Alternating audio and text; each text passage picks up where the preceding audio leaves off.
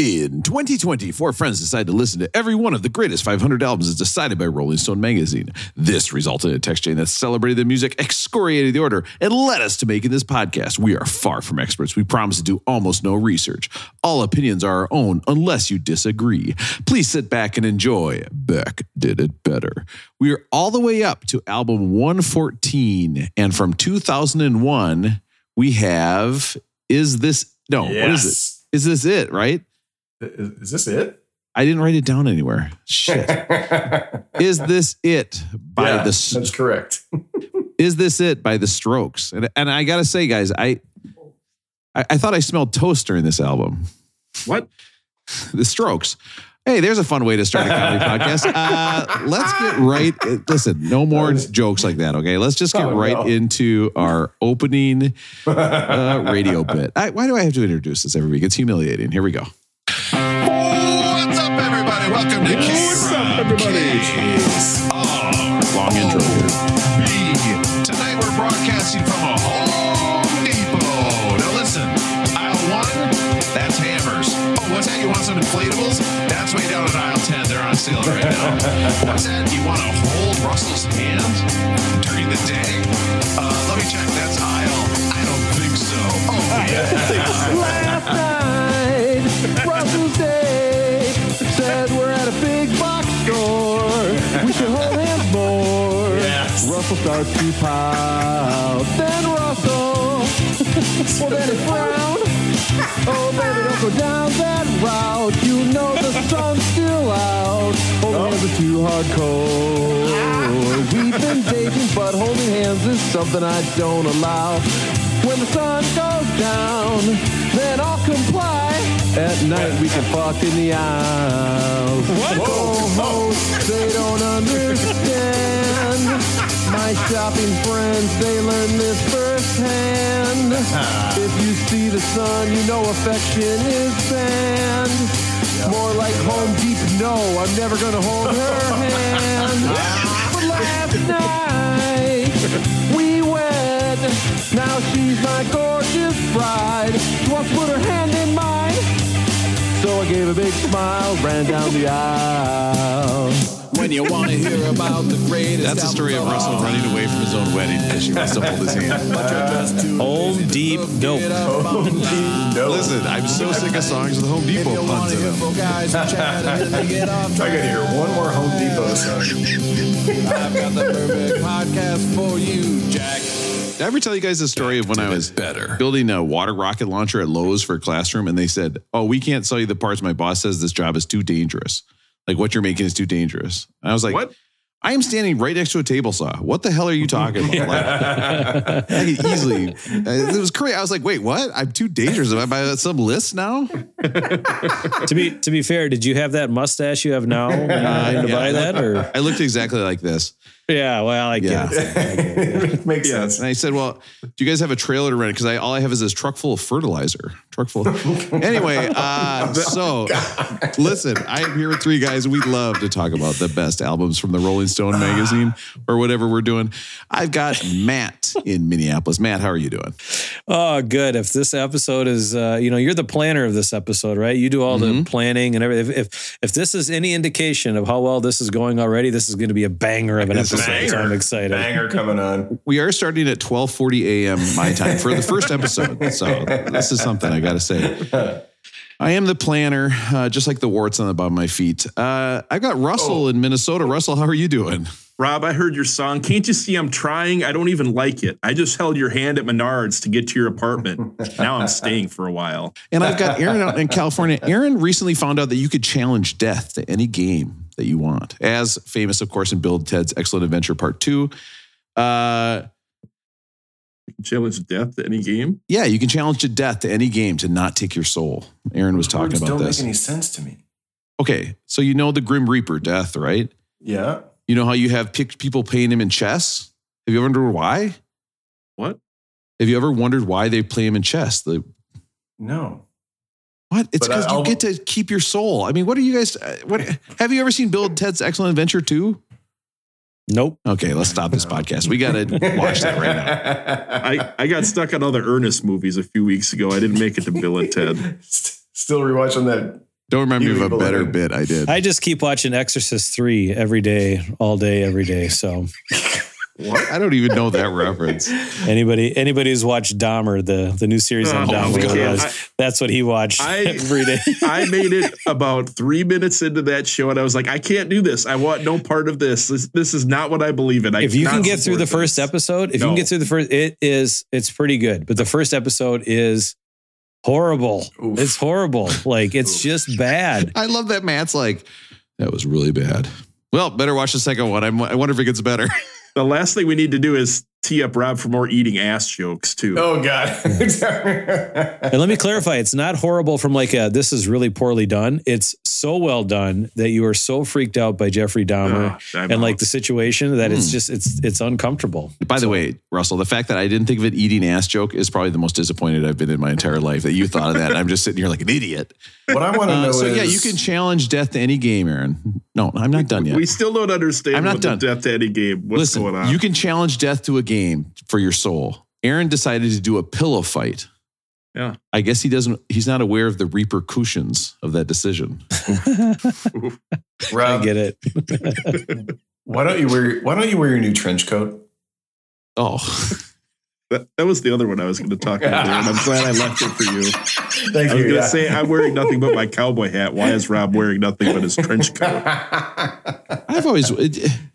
I guess that just is how the flasher is the easiest, right? Life's too real. Can we go back to your place? There's so many quotables on this album. I think you could do a flasher too, though, if you're wearing gym shorts and, well, I mean, who cares about the t-shirt? I mean, if you're, okay, let me ask you this question. And listen, I'm with Aaron. Flashing is wrong.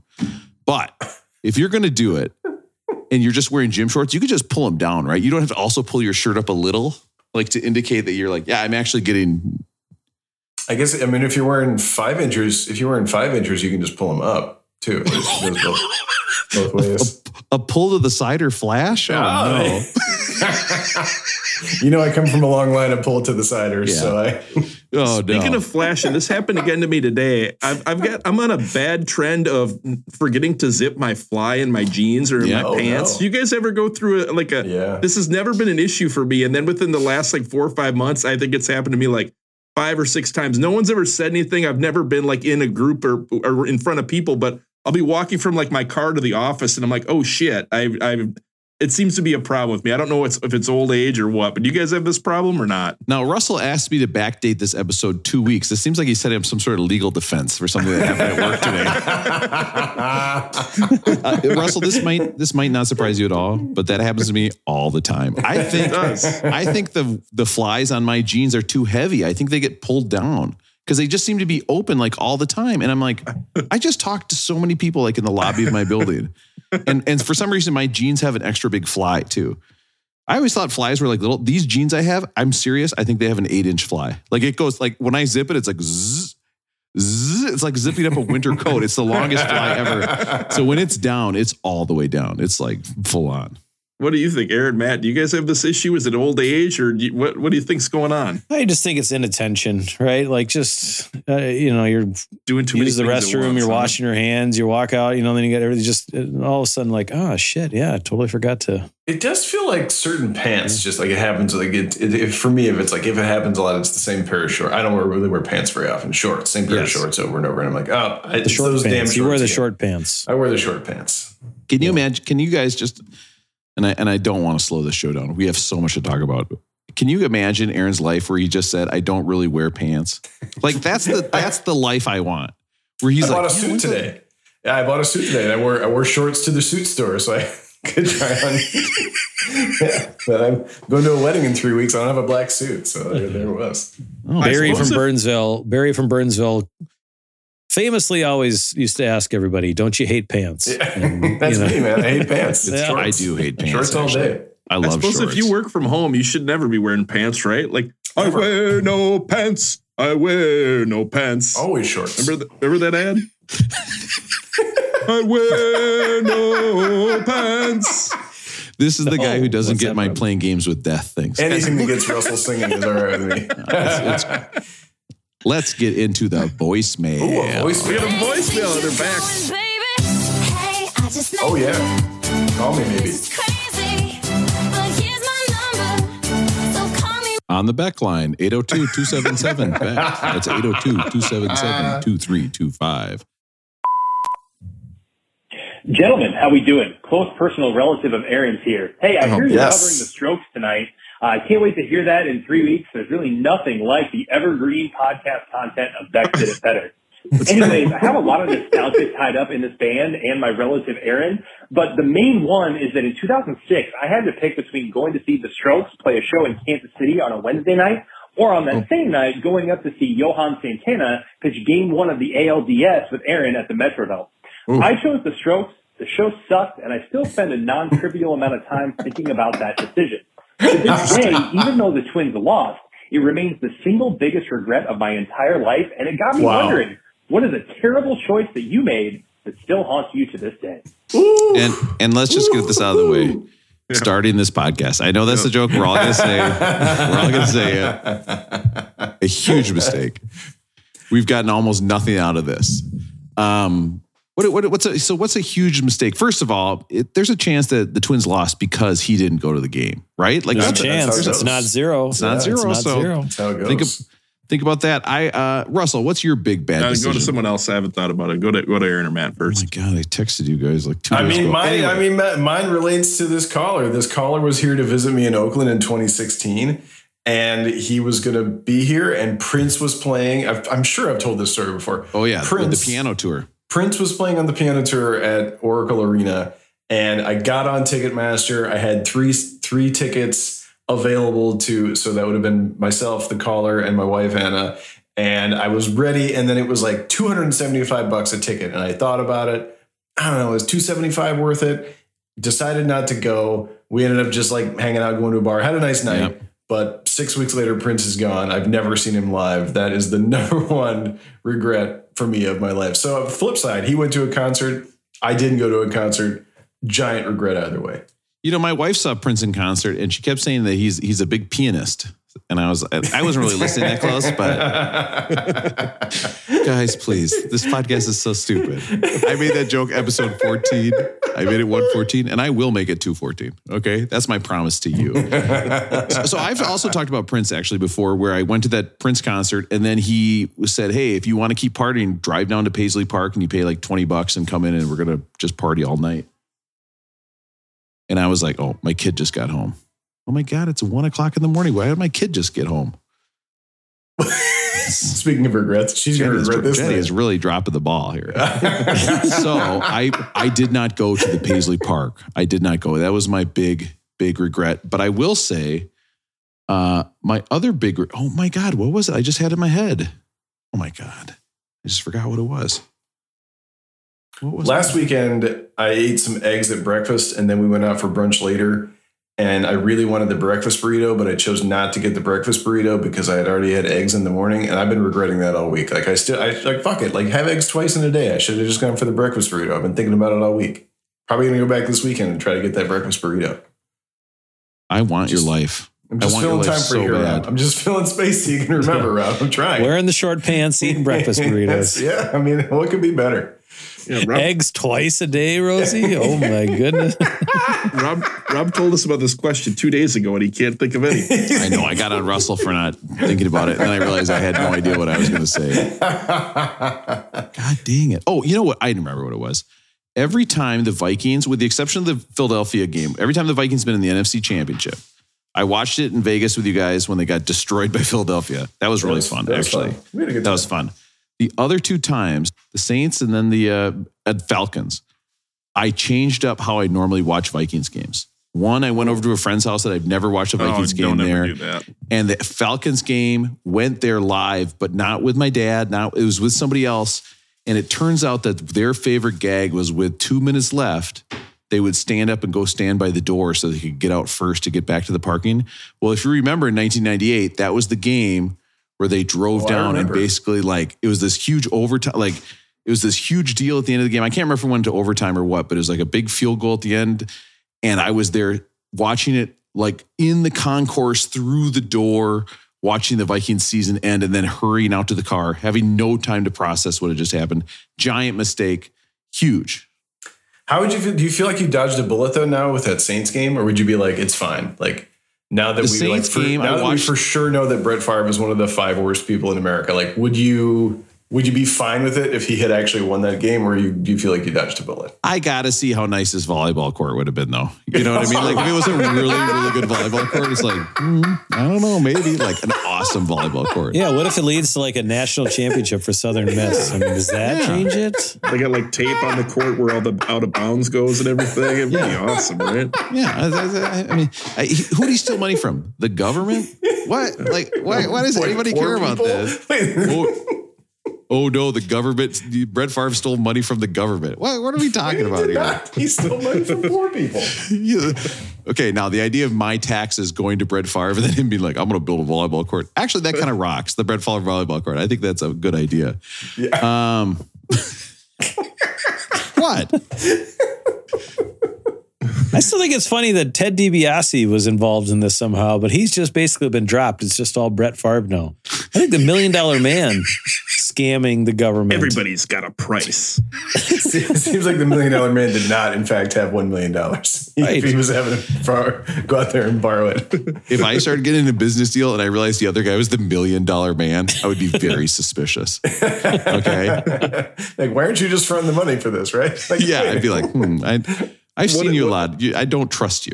What if he offered you $1,000 to dribble a basketball 10 times, and he kicked it away from you on number 10, Rob? What would you do? It's so funny that he did that to a little kid on like national television, right? Yeah. Oh my God, it's so good. And again, I'm just going to say it again. First of all, Ted DiBiase looked a lot like my dad. Second of all, just the concept of somebody being a wrestler who's rich and he just loves to wrestle, it tickles me. It just, picture the rich guy right now. Now he's a professional wrestler. I mean, it's a great idea. It's a great concept. If I were going to have a Survivor Series match, my 2 team captains would be the $1 Million Man and the Pleasure Principal. Oh, yes. Yes. I might be jumping ahead here, but one of the beautiful internet eulogies that I saw for Coolio, rest in peace, was by Virgil, the $1 Million Man's valet. They must have been buddies. Yeah, what is he? What is Virgil, Rosie? What is he to the $1 Million Man? Wasn't he the valet, or what was he? He was the, I don't know, personal assistant. I'm not sure what you'd call him. Maybe butler? I don't know. Oh, Matt, are you suggesting that perhaps this was a problematic depiction? Yeah, maybe I shouldn't mention it these days. Yeah, that's a good point. Yeah, good point. I shouldn't. No, we can't cancel Virgil. That seems reverse. Hey, Virgil, you're canceled. Wait, what? That seems bad. It is funny. I do think growing up though, TV gave me an idea that a lot more people had butlers than actually do. Like in TV, I saw a lot of butlers. Don't you have one, Rob? What? Don't you have one? Or is that you call her your friend? She makes great cookies. But that's not have one. Like a butler. So what's the difference between somebody who cleans your? Could I start calling the person who cleans my apartment a butler? Oh my God, I'm going to start doing that. Do you have somebody who answers? Do you have somebody who answers the door and like takes in packages and things and doesn't allow other people up to your room? The front desk guy is my butler. Oh my God, that's so great. Yes, they do sometimes wear a suit. This is awesome. I have a butler. Oh my God, finally. There were so many shows. Fresh Prince. Yeah, you're like the Fresh Prince.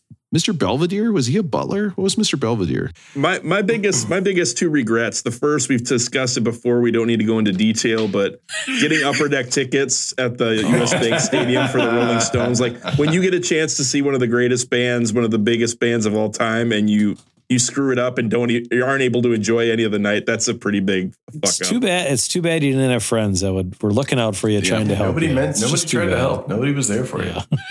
And the other one goes back to college. I remember for months I wanted to buy a PlayStation 2, and I kept thinking about it, but they were like $300 at the time. I was like, I can't spend $300 on this. I can't even afford to buy like an oatmeal cream pie at Target or whatever. Like I had no money. But I really wanted this PlayStation 2 so bad. And I waited and I waited months. And finally I bought it. I was like, I should have just bought it right away. Like, I think you should just give in to what you want, spend the damn money, get what you want. You can't take it with you when you die. You go bankrupt in the end, you probably were going to go bankrupt anyways without buying like a PlayStation. Get what you want to do what you want to do in life. I probably said that to you over and over at the time. And that's why I want to talk to you guys. We only live once, and I have this great business opportunity. I'm going to build a volleyball court in Mississippi, okay? Some stuff is falling apart, but I think we can get this done. I think it's a good idea. Rob, you could stop sending us the pictures of your crotch, though, like Mr. Favre. I wanted to show you what it would look like in somebody wearing tight pants on the court. Okay, but the court isn't built yet, so I had to do some computer renderings. The Crocs look very nice. Matt, what's your big regret? Did you have a big regret for a concert or something you missed that you wish you would have went to? There's not really a concert so much. In 8th grade, there was this girl named Katie who was trying to make out with me, and I kind of chickened out and ran the other way. So that's a big regret. Bought a pizza place when I was 22. That didn't work out. That was a big regret. You learned so much, though. Matt, you know what? I think I went to your pizza place once, and it's when you had a fantasy football draft. So I don't think your friends really did their part in helping that pizza place, did they? It was doomed to begin. It was doomed from the beginning anyway. So live and learn. Man, I'll tell you what. I don't know why your pizza place didn't take off. It was called "There's No Scabs on This Pizza." Yeah. And I mean, there's no scab. It was in the name. Well, here's a little PSA for people. If you're buying a business, but it's had 4 owners in the last 3 years, that's probably not a good sign. There's probably something else wrong. What if some of those owners have gotten picked up by the Mississippi government thing, and now there's only one, and he's in desperate need of somebody to come in and help out? And there's text messages saying, "There's no way I can get caught doing this," right? That's right. That's the best. Yeah, I would say there's no way this can get out to the public, is there? I would say if you're asking if you can get caught, you're doing something bad, right? I'm not going to the grocery store and buying ham and be like, well, I hope nobody catches me doing this. But if I'm going to the grocery store in a trench coat and then putting the ham on the glass, a reverse deli case scenario. Putting I the want you ham to think on the about glass? this. I'm at the deli case, right? I asked the guy to look in. He looks in. I put my butt on the glass. The meat is on the glass, but it's reverse. He's seen it from the inside. That would blow his mind, I bet. The reverse deli case was actually the Pleasure Principles finishing move. He's going to hit him with the reverse deli case. He's putting the ham on the glass. Rolling going, Aaron. How's it going with you? I'm going to actually make a little shirt of me doing the reverse deli case. It's going pretty good. Although I will say I have a touch of melancholy tonight. I fucking love this album so much. I wore the CD out in my Chevy S10, in which I shared an uncomfortably close ride with Russell and Rob many years ago. Love this album. And so sometimes when it's an album that I love, I'm super stoked. Got to the end of the week, stoked to talk to you guys about it. But I feel already our caller referenced the nostalgia for this album. I feel a lot of nostalgia for this album. And then knowing that it was so long ago, it just feels like, oh yeah, the passage of time. And so when this episode is over, it's just one more day gone in my life. So I feel a little tinge of sadness. Aaron, if your CD of this went to the bar, it could buy a drink. Yeah. That's bad. That's right. That's very bad. Well, I gotta get into I need some advice, actually. I need a little bit of advice. The corner. I might have to get into the corner. I need a little bit of advice. Aaron, the advice, don't put the ham on the glass again. I can't. Every time I put the ham on the glass, somebody tells me it's a bad idea. Yeah, he'd be like, what is there's roast beef outside the deli case? What the? So this is not a Halloween question. It's a different costume question. I'm not generally a costume guy. Wait, it's not a Halloween costume. It's a different costume. Different costume question. Yeah. Oh, okay. Never mind. Makes sense. Is it a fuck fest? How big of a ball do I need to put in my mouth? Well, I'll tell you what. A small ball gag does not do a job. You could talk right through it. Sorry, Aaron. Is that even regulation size? Yeah, no. I would say the smallest you could have a ball gag, I think, is racquetball size, right? Like any smaller, like if it's a golf ball size, you'd be like, well, this is a little uncomfortable, but it's actually not too bad. Like, I hope you still got jokes after I actually asked my question, because these are some great jokes. I'm going to cut to the chase. There's a benefit auction for my son's school in November, nice.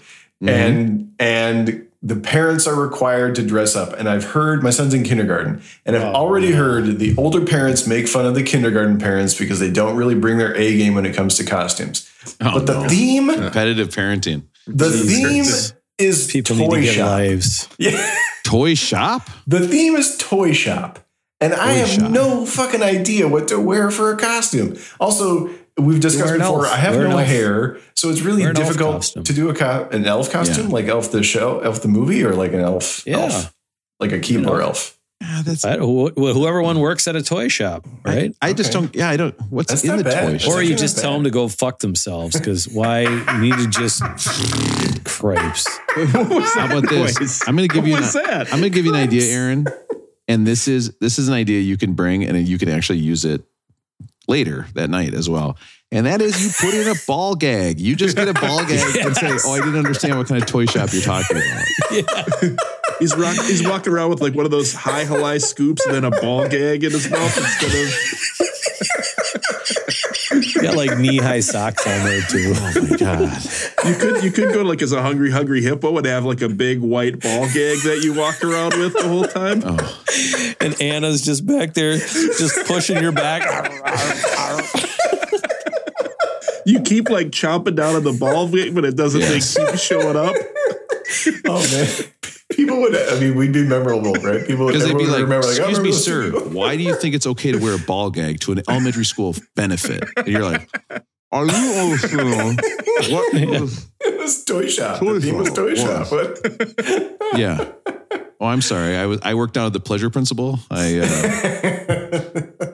But really, what's wrong? What is wrong with people, Rosie? If they're going to make fun of the kindergarten, right? It's hazing. It's like a hazing ritual, right? I've heard. I got the other day. We got an email from a parent at Leo's school.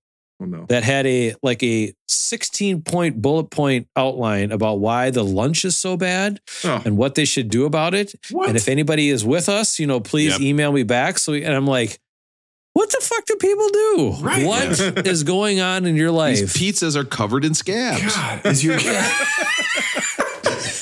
your child getting enough calories? Then shut up. Right. Or you know what? Pack a damn lunch and send it. Lunch, you know what I mean? Like if you're worried about it, send a lunch. Now, listen. Parents are the worst. Okay, just trust me on that. Yeah. Here's the thing.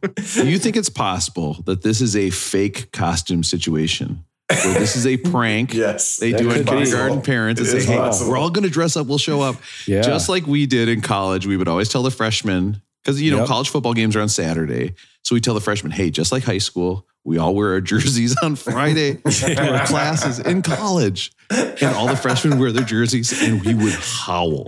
We thought that was the funniest joke because they looked like dinks. And then we'd go down and get destroyed by 55 points and be like, oh. That joke yesterday was sure was funny. And then Saturdays, you'd all be walking around with ball gags in your mouth, right? I remember my freshman year, I was like, everybody in this football team seems pretty good. Why are we people say we're going to be a bad team. I can't believe it. And then I was starting and I was like, oh, I get why. I'm 18 and I'm going against 23-year-olds. I'm going to destroy. I want to be a part of any club that would have me as a member. Duluth did that where they would say to the hockey players, hey, new freshman hockey players, we're going to go stand at midfield for the football game. Go out and they're going to announce you and everybody's excited to meet the freshmen. So they would take them out on the first football game. They'd stand out at half field and absolutely nothing would happen. And so the hockey players would just be standing out there. Nobody said anything. The teams would run back on and the players would be like, oh, and they'd just walk off. Maybe that's going to happen to be in my ball gag. But I think, if it happens, I'll be happy to be there in my ball gag. So what are you leaning towards right now, Aaron? Are you going to do like some sort of Toy Story character or what? If you had to do it tomorrow, what are you going to do? I did suggest maybe Toy Story, but I kind of like Matt's elf idea. So I don't know. We're going to try to do something together. So maybe Toy Story. Oh, a family costume. Well, Wallace doesn't get to go. It's a parent event, so yeah. But so you and your wife are going to wear like team costume. Yeah. Well, here's the other thing. God, I could never do this. I couldn't. Somebody invited us to dip out early and go out to dinner, so I do have to wear something that is like dinner appropriate. So I don't know. Maybe the ball gang isn't. How am I going to eat? I would love to go out to dinner with my wife. We're both wearing ball gags. We'd just both be on our phones and be like, this is the best date ever. How was your day? What? How was your day? Let's just be on our phones. Okay, let's be on our phones. This is very good. Here's the problem, though. You're going to dinner with ball gags. What? The fries are just hitting the ball gag. You're like, no. Trying to get them around. Why did I think this was a good idea? Gag. All right. Well, I appreciate the advice, guys. I knew I came to the right place. I'm gonna get out of the corner. Time's up. Get out of the corner. I'm wondering how it's rolling going. Advice corner. Oh yeah. I'm wondering how it's rolling going with Matt. That's what I want to know today. I still don't know what flashlights to see Menzies is. I've started asking other people to try to figure it out. I need to know. I don't know. Man, put that ball gag back in and try to pronounce it. Maybe it'll all come together. Okay, we'll see. I don't know if you guys saw, but there was 2 high school bands down in New Orleans, St. Augustine and Carr, and they were at a football game. And they were having a band off, which I thought was pretty darn awesome. A band off. They wouldn't leave the stadium first. The bands kept playing for an hour and a half after the football game. I was going to look for a clip, but no thanks. Yeah, but they're there. So the band, the baton twirlers, the flag, everybody was still there. And finally, the cops came and told them it's time to go. It's time to go. I mean, and all you heard for an hour straight was dun dun dun dun dun dun. But everybody's doing all this stuff, so I don't know. I just thought that was pretty gangster of a band to just say, nope, we're staying. We're not going to be the first ones to call it quits. What if professional bands did this? Like they had on air, maybe they've done these battles. I know you were talking about this during the pandemic, but what if like you had like the Rolling Stones and Queen come into the same stadium and they just start playing back and forth until the crowd boos one of them out of there? I mean, absolute dream. That would be amazing. That'd be pretty sweet. The Yeah Yeah Yeahs are coming out with a new album. Yeah, it dropped today. Today? Their release concert is about 2 miles from me over in you should go. Over in Queens on right now? Saturday night. Tomorrow night. Go.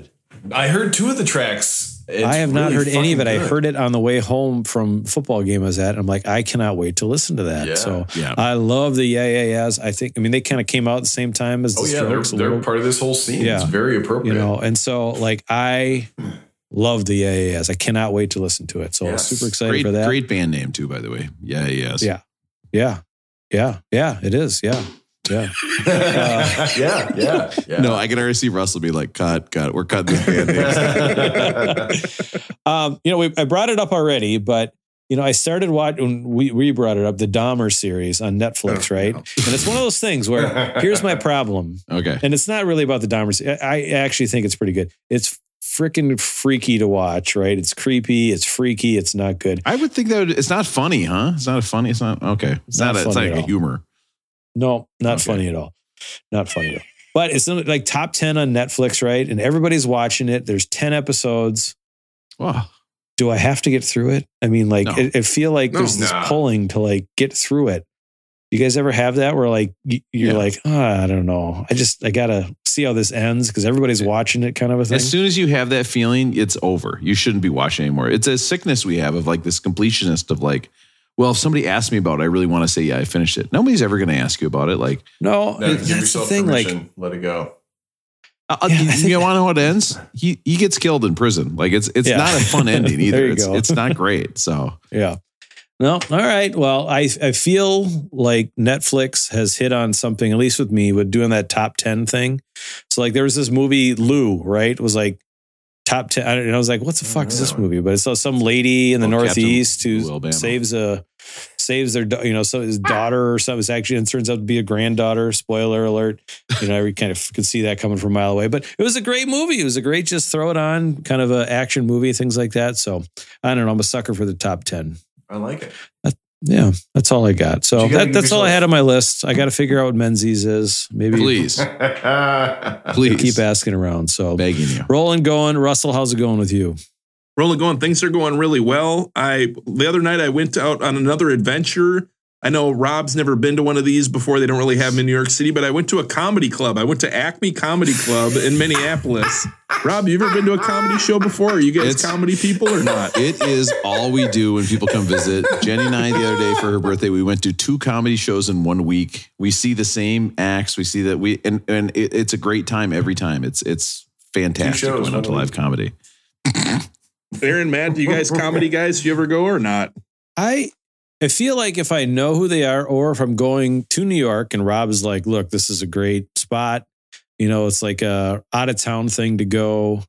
But I feel like the ones in Minnesota are just very bland, and there's not like the flavor that you get from the New York comedy scene, and like the actual place has been around for a while. It feels like they try to throw them in. Like there's one at Dave and Buster's now. They have like a comedy show up in Southdale, and I'm like, what? Or right below Dave and Buster. Like, why am I going to go to that? I don't know. What's the deal with video games that don't even take quarters? You need to have like a card or something that you fill at Dave and Buster's. I mean, get out of here with that. Great jokes. Great jokes. I think I told the story that the last time I went to one was at the Starline Social Club in Oakland, and I think we didn't know for sure it was happening till we got there. So it was in this side room and we went in late. Good story. Anna and I ended up sitting on opposite sides of the aisle. And I became fodder for a lot of jokes, like about how, like, oh, are you guys together? Is everything okay? Like it was like, so I definitely became the brunt of several jokes from one of the. I do like going to shows. Like if Bill Burr's in town, is coming like next week or something like that, or somebody, I do like going to shows if you know the people, but just to go to the comedy club, it feels tough in Minnesota. So I'm excited to hear what your take was, Russell, because Acme's kind of a famous one for Minnesota, isn't it? I think so. I think it's it's probably the most famous one in Minnesota that I know of, or at Minneapolis. Rob, you're the expert. Yeah, I think it's probably is. I don't know. I only go to the Village Underground here because it's the best of the best. Did I tell you guys when I went to see my friend do stand-up? Did I ever tell you that story? Is this the time you took me there? There was supposed to be someone famous performing, then the famous person wasn't there? Yeah, that happens all the time. Or a famous person shows up, but they've been canceled like 2 months earlier, so we have to make a decision what we're going to do. It's like, yeah, hey, they got this great bit on how they wanted to build a volleyball court down in Mississippi. But it just seems wrong to me because actually his co-host explained who the money was coming from, and then he felt bad, but he was backed into a corner, so he didn't know what to do. He had to lash out. Yeah, no, I think it's good. What was I going to say? Honestly, I've been trying to think of another Dave and Buster's bit. Not really paying attention, guys. There's something about Inky, Blinky, and Pinky and the ghosts and how Pac-Man. I mean, so here's the deal, right? The ghost is Pac-Man. Are the ghosts dead Pac-Men? What the fuck is happening? The ghosts in Pac-Man, are they dead Pac-Men?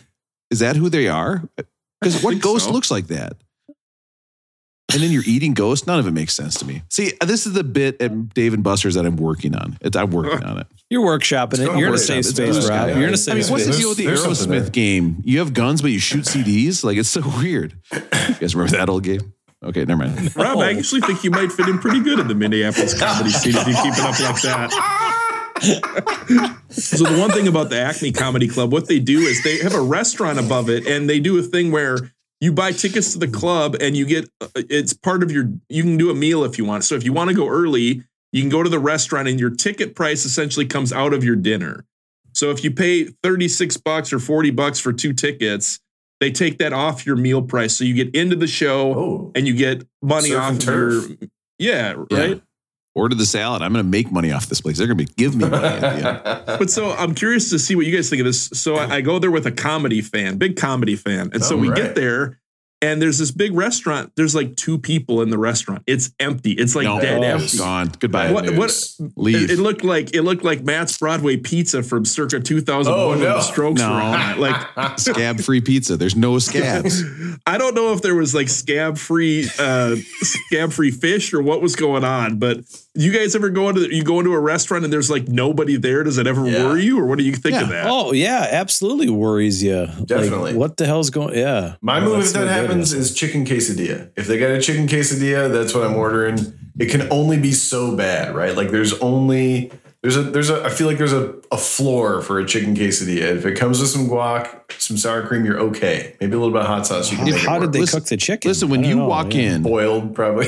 if you walk in and the waitress looks at you with surprise that you're in the restaurant, that is a bad sign. You need to leave. Like if she's talking to the bartender and then she goes, "Oh," and then kind of like jumps back, you need to get out. If you go down to the comedy show, is it just the 4 of you?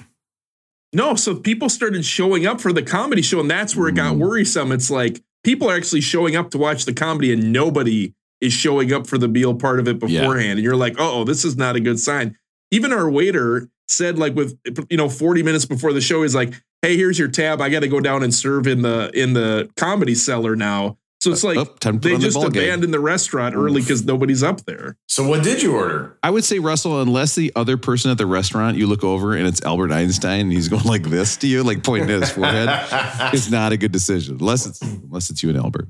We ordered some scab-free steak and a scab-free salmon, I believe. And so the food was fine. It wasn't great, but it wasn't bad. It was fine. It's got to be all right.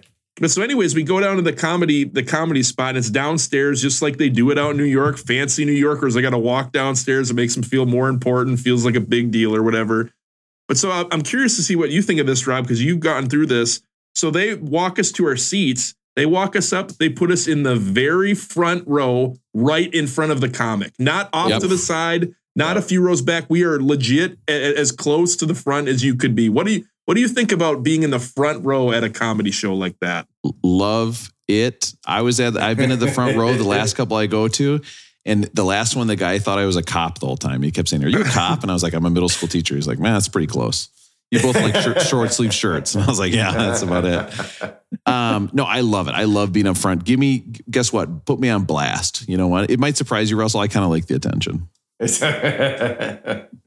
Would you try to stay straight faced? Like if you were sitting in the front row, would you be like was it like a make me laugh kind of thing? Or do you just like let it flow? No, you got it. Oh no, I'm fully supportive. You have to laugh loud and laugh quick. I'm getting the rest of the crowd going. I'm thinking to myself, the comic and I are kind of like a team. Okay. And that's why when I like riff back and forth and I say stuff from the crowd, he actually likes it. He acts like he's really mad at me, but he likes it a lot. So I've told you guys this before. I don't want to be in the front row. I don't want to be picked on by the comic. And I think, Matt, you've said this. We've talked about this before. Matt doesn't want someone picking on him either. Like, go F yourself. Just do your show. I don't want to be picked on. But so we get in the front and you start thinking like, is this really where I want to watch the show? Do I really want to be in the front? If I need to go to the bathroom, I got to walk out while they're performing right in front of you. If you're not having a good time, you're stuck the whole time. It's like, so we ended up sitting in the front row. Russell's life is a nightmare. What is your Rob, what do you think is an appropriate interaction with a comic? Because there was a lady over to the right of us who started talking with the comic and it became overboard where she was like, it got really strange. But like, what is your responsibility as an audience member at a comedy show? If they interact with you, do you interact back? Do you ignore it? What do you do? You talk less than they do. You understand that you are there to get a laugh and you do your bit. Like, if they say something, you just say one sentence back. You don't try to make it. Do not even fucking think about making a joke. Do not try to make a joke. It will not be funny. And if it is, that's even worse for the comic. They will get mad at you and come at you even harder. You have to just be the straight man in the whole thing. No attention to yourself. There was some interaction. They didn't interact with me. They may have interacted with someone I was with there. And we'll just move it along. But there was some people over on the left, on the other side, and he started asking them questions. And it turns out they were on a first date at a comedy show. What do you guys think of a comedy show as a first date spot? We have discussed this with Music Mike 69. Yeah. He took her to a comedy show, and it's great because they are laughing, they are having a good time, and it has absolutely nothing to do with you. And they're just going to associate you with a good time. Plus, it's an automatic. You're going to have a couple drinks. You get to talk a little beforehand. You have something to talk about afterwards. You can. I think it's a perfect thing to go to. I actually want to answer Russell's question with a question. I'm just going to throw out a number here. Maybe I just a number. What do you think about it for like 56th, 57th date? Yeah, maybe like a 70th date, like where maybe like 1,000th. Yeah, I mean, what do you think about it? For like any of those numbers somewhere in there? Maybe it's like a never ending. You feel like maybe you're stuck in a loop and it's just never, you just do the same stuff. Maybe you live in the biggest city in the world with so much stuff to do, and yet you only go do the same two things all the time. The other thing I was going to ask you guys at a comedy show, where is the line between someone bombing and someone bombing so bad that it now becomes funny? Because I got a kick out of someone bomb. Like, when they're bombing at the beginning, a lot of times it's because they're doing brutal jokes. It's the type of thing where they'll say like, well, I'm not a bad guy, but I'm going to make a joke that pretty much shows I'm a bad guy, right? Or, hey, have you heard about the volleyball court that I'm building in Mississippi and who it's taking money from? And actually, I thought it was the government, but it wasn't. It was somebody who deserved it more, actually. So the second comic, the quote unquote feature comic, was just bombing. It was horrible. Their jokes were not funny. They were going and looking at the paper on their stool every few minutes, trying to come up with anything. But after like 5 minutes of them just like staring at the crowd going, so nope, not good. And at some point it became funny to watch them bomb. So Rob, where is the line between bombing and now they've gone over the line far enough where it now becomes funny to watch them just crash and burn? You know, it's like hardcore porno. I know it when I see it. Okay. And I've got a lot of it And how on my often hard do you drive. see it then? Yeah. Yeah, and a lot, actually. I know when I see it and hear it, actually, and know what to search for it. I actually have the same 4 search terms, got in kind of a rut doing the same thing. I mean, the internet's so big, you can do whatever you want, yet I'm doing the same 3 things. Red bikini. Yeah. I mean, when you red- type in like MILF dirty talk and you're like, I've seen this one. I don't know. I think it's fun sometimes to see that's the beauty of live art, right? Like things go wrong. You don't get to edit out big chunks where you talked about like maybe weird stuff that you don't want everybody to know about actually. Speaking of things going wrong and crashing and burning, Rob, rolling, going, how's it going with you? What's your guys' pillow situation? Mine's Pillow fucked. situation. My pillow I gotta situation go with right that. now is fucked. What? You got a great one. Okay. Yeah, I got a fantastic pillow. Here's How many of them have Beck did it better on it?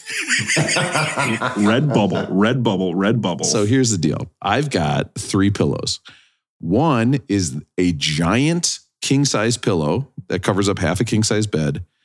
It has no pillowcase on it for some reason and never has. I don't know why, just the way it is. It is full of it is super full. It's like this thick. I mean, it's like 1.5 feet thick, super full, super stiff. Okay. So that's my main pillow. My head That was is my like, nickname in college. it's the main Super pillow. full. If Yeah, you- super full. That's a super great stiff. nickname. this pillow is too big. Okay, this is a Goldilocks situation. This pillow is way too big. My other big. pillow is old and lumpy, and it's feathers, and the feathers poke me at night when I'm sleeping, and it's very uncomfortable because like the pins of the feathers are poking my face. I think it also uses the hair dryer at the gym to dry its balls off, right, Rob? Old and The lumpy. pillow. I've seen some guys that you would confuse if they were in a pillow factory. They would blend in like camouflage for sure. Just white and lumpy, and a little bit of the hair sticking out. Here's the thing. Then the third pillow is like non-existent. It's just too light. I've been to a store to buy pillows, like Bed Bath & Beyond, and you literally just put your head on pillows in the store. It's humiliating. I need to up my pillow game, guys. What should I be doing right now? I think you double up. You take the one firm one and the one super light one, and you double it. You got to start making combinations of different pillows and find a combination that works. Wait, what? What do you mean combine? You got to them? use Like, 2 pillows. You don't use one. You use 2. You get 2 of the really light ones and see if that fits your needs. maybe that's it. I don't know. I just don't. That's the thing, right? Why isn't there just one really good pillow? First of all, I think why isn't you- there I like an mean- apple of pillows where I can just pay more money and I know it's good? Like, give me that pillow. I think you do need to switch pillow. I think you need a new pillow about every 9 months. I think you can't our heads No. are heavy, man. Shut up. Yes, you can't. Shut Yes, up. you 9 cannot months? keep using the same pillow for long. Yes. Rob, you have so much money. You don't have to worry about shit. Like you should be spending money on pillows. You got do have a lot of money. disposable income. You should be buying a new pillow every 9 months. You'll thank me. So you don't need to be using the same pillow for as So long what? as you've I been just using go a on pillow. Amazon and buy pillow? Like what do I you go buy? Like you go to a sleep store and buy a nice oxygen pillow, and they're fluffy. There's this great guy that I've kind of heard his. No. More like he's got I know some where other this is stuff going. going on. No. But I think he's really onto some things. Yeah. But like he sells these things called My Pillows or something like that. Like Well, you're not going to believe who's sponsoring this episode. It's going to blow your mind. we bought a few listeners, and I ran into some trouble Listen. in a Hardee's drive-through the other day. We cannot be bought. Who goes to a Hardee's? Right. Haven't you seen those ads where it makes you think that hot women are eating Hardee's? I went to Hardee's so much after those ads. You guys know what I'm talking about? No. Where it had the super attractive women eating big, gross Hardee's hamburgers. Is this a dream I had? Is this a I used to go to dream? Hardee's sometimes after going to Billy's on Grand and then crashing at Russell's place in St. Paul, and then the next morning I'd stop at that Hardee's on Lexington. That's probably the last time I went to Hardee's. You'd go to 2 Hardee's in 24 hours? Do you think like when someone pulls through a Hardee's, they have some level of shame that's higher than pulling through a different fast food place? What is the worst fast food place to see somebody you know And I'm talking that it's Hardee's. I'm Just talking Jack that in the Box. you're in the building. You're in the building. You're getting out your inside billboard, Hardee's? and you look, and somebody's like walking outside. They're not in the building, but they see you, and it's eye contact, and it's somebody you work with, but you're not friends with them. You know what I mean? Is Hardee's the worst one to be caught in? I mean, it's like it's worse than White Castle. Going into a Taco Bell is bad news, guys. Like it's can't be going Taco into a Bell's Taco Bell, all right? good. Taco Bell's above the fray. That's a good one. Inside, there's just have you ever eaten Taco Bell on a tray and you get done eating Taco Bell on a tray and it's just paper? There's like 1,000 pieces of paper and you're like, damn, I ate a ton of shit. There's so much paper on this tray. Humiliating. Everybody can see how much you ordered because there's just paper. Rob, my sister actually, she lives in Rochester, the town you grew up in, and supposedly they have a new Taco Bell that is down by one of the hospitals, and supposedly that's where everyone goes for lunch. Now, like the Taco Bell in Rochester is like the most popular spot in the city of Rochester.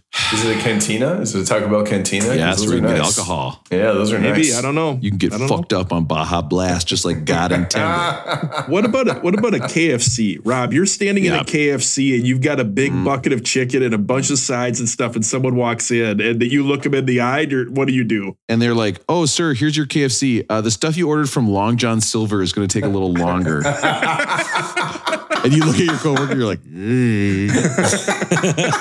like the fish here. It's actually pretty good if you're trying it. At that point, you'd almost have to just lie and say you were just in there because you needed to use the bathroom and throw some water away or something, right? You'd have to put your hand in your pocket like this and be like, okay, give me all the money in the register. I'm not buying food here. I'm robbing the place, okay? Don't tell everybody at work I was buying food at KFC and Long John Silver's. I'm waiting for my getaway cars, Brett Favre, the $1 Million Man, to pull around through the drive-thru.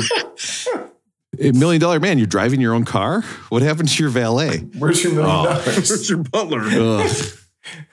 Woke mind virus. You guys know Virgil can't work for me anymore. It's so bad.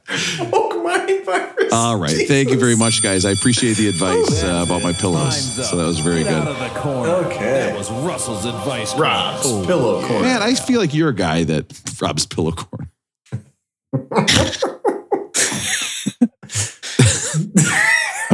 I can't say what I was going to say. Rob's Matt, you seem like a guy milk that's got stuck between the pillows. You've got some Lake's good already pillows. purple. You've got some good pillows, don't you? I do have like $120 pillow, I think, and it's like one side is really squishy, the other side is supposed to keep you cool at night. I knew Matt had a good pillow. It's just You gotta spend money on pillows, man. Yeah. You can't cheap out on them. You got to treat yourself. And Matt, think about that. When you're replacing that every 9 months, I mean, you're going to go broke. Replacing that $120 pillow every 9 months. Rob can't even afford his own toothbrush. He can't afford that type of pillow. Don't get me started on that. Don't get me started on the toothbrush thing again. Listen, let's talk about the album. Oh, it's a music podcast. Let's talk about the album. Guys, did I call that Matt was going to have the best pillow? I knew it. I just knew it. I would put my pillow up against Matt's pillow, but I'm happy to have that contest someday. All right, we'll do it. You and me. I'm here for we'll have it. a contest. Yep. Wait till I get that. I'm sure, guys, if you do buy a Bechdel better pillow, it's of the highest quality. Okay? There's no doubt in my mind that it is. Listen, we are. It will stay cool all the time because you'll never have anyone who will ever accept sleeping on it, right? I like a pillow that I can easily take to the couch without my wife waking up. Never mind. That's too much. Too personal. We finally hit the limit. The Strokes. We found it. The Strokes are a New York band, right? And they released basically. They're so New York, Rob. This is the most New York band we've had since Velvet Underground. I'm so excited for you. What about the Ramones? What about television? These guys are more New York. Like they're the New Yorkers we've heard for a while. Yeah, New York has a great music scene. I highly recommend seeing the same comics over and over instead. But basically they released this. They had this 3-song long play, right? That they had. And all of a sudden when they released that, they became the biggest band. I mean, this is 2000. This is in the 2000s, early 2000s.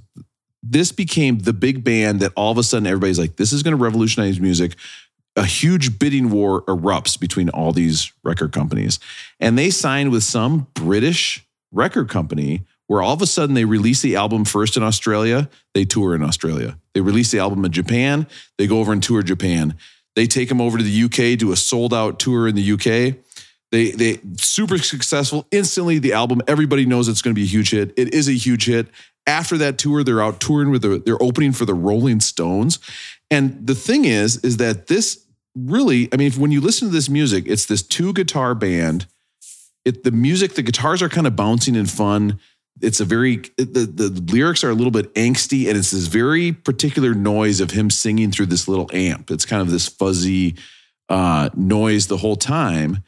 But basically, he said, I wanted to sound like a band from the past that took a time machine and is showing you what music's like from the future. And I got to say, I was like, damn, I love that. I love thinking about I want to be I just love it.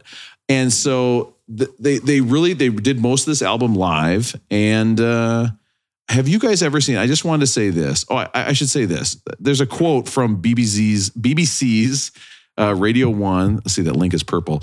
Zane Lowe suggests that the album moved popular opinion from DJs and pop music to skinny jeans and guitars, the template for rock and roll in the modern day. This is the album that changed everything in the early 2000s as far as music. And have you ever seen the internet? Did you guys see the international cover for this? Yes, but pull it up anyway because it's incredible. Did you see, Russell? Did you see it? So much better than the CD I had. I mean, look at that. That's the international cover right there. It's this nude woman, very similar to the Spinal Tap album cover, Smell the Glove, where it's this nude woman wearing a black glove on her hip, and it is unbelievable. It's a top album cover of all time, and I'm not going to do my nipple list. I got edited out that one time. What? Why'd they change it then? Too sexy. Can you imagine in 2001 an album cover is too sexy? They can't sell it? No. I've been jacking off to the Sgt. Pepper's cover, guys, okay? I didn't want to say that, but nobody laughed at my earlier stuff, so now I'm saying Aaron, we got to start laughing. Hey, energy up for Matt and Aaron. We need to start laughing at Rob's jokes. I didn't know that was a joke. I didn't know that was a joke. They're wearing those outfits. I'm like, oh my God, it's like a colorful Napoleon. I didn't know that was a joke. Oh my God. I love it. So let's get into... Yes, let's get into it. Cry for help, maybe? Let's get into, is this it? Aaron, I'm going to do it to you. I'm going to do it to you again. Let's hear it. And this was a big track, Aaron. This was a hit. This is a big titular track. This is a big one to me, man. Big titular track. Is this it? I mean, this album, I wrote, it's dirty but clean. Like the recording is so clean. When this bass line hits, this bass line is in my head at least twice a week. When this thing drops, it's over for me. From then on, I was in on this album. I listened to it so many fucking times. I wrote the same thing, Aaron. I said, is that the bass line I like the most or what? Yeah. I'm with you. Oh, man. But he's fucking just singing on that thing. I don't even know. But this for me was also I listened to this music so much, and I never saw the Strokes live, but I tried to see every band who was trying to be the Strokes after that, everyone that came to Minneapolis. I idealized this lifestyle they were living. I loved it. It was everything to me. It's also the period of my life where I was not reading about music much at all, other than maybe the album review in Rolling Stone and go out and buy the CD. So I can't even remember, other than Julian Casablancas, I can't remember the guys' names in the band. I know so little about them, but I've listened to this album so much. The Modern Age. I love the drums here. This whole album is brilliant pre-choruses. Leading you into the chorus, it's so good, this whole thing. And the guitar is clear, crystal clear and high, and the voice is like a guitar. They switch the sounds around so much, you know what I mean? The voice has a guitar tone, and the guitar has a voice tone. This is a little bit Chuglin, though. I think they're Chuglin a little bit here. A little bit of CCR, some Chuglin. What do you guys think of the distorted vocals? You like them? Is that what makes this different, or what do you guys think of that? I never thought about it. I did. It didn't even occur to me until Rob mentioned it. I just listened to this so much, like it never occurred to me that they were distorting it. I know. You're totally right. It just never. It sounds like he's singing through a ball gag. It really does. Totally. It just never occurred to me. I was just like, I love it. I'm into it. Oh my God! You've never thought about that's crazy to me. I know you're broadening my horizons. Oh, soma. Now, guys, we all know that a soma, of course, is the main body part of a nerve cell. Soma, but it was south of Market. It's also the name of the ideal pleasure drug in the Huxley novel Brave New World. Oh my God, so many drugs. So I listened. I didn't get all the way through, but I listened to Meet Me in the Bathroom, the oral history of this time in New York. Just drugs, just so many drugs, parties, places called Max Fish, and like somebody who threw a party called Motherfucker that they only threw on 3-day weekends, and just like everyone doing drugs, everyone going to drink for free because they knew the bartender, only the bands hanging out together. It just the whole thing just feels like everything you thought New York was. It probably only lasted like 10 minutes, but feels like the whole scene. And then look, there's Rob and Jenny going to the one nice restaurant they know on the Upper East Side over and over. No, they didn't go up that far. Actually, there was a talk about a party that was on 21st Street, and they talked about how hard it was to get people to go all the way up to 21st because that was a stretch. That's classic. That's a classic bit.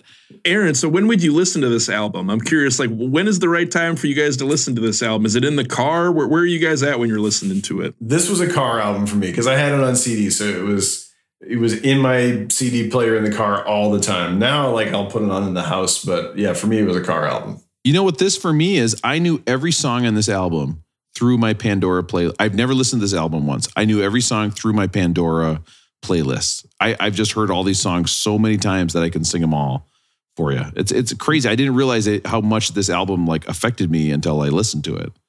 Rob, you have a rooftop patio at your building. Have you ever listened to this while you were rocking out at a rooftop party? That would be a great idea. Oh my God, that's a great idea. Well, that's what Booze and Vinyl said to do. You should be rocking out to this album on a rooftop party.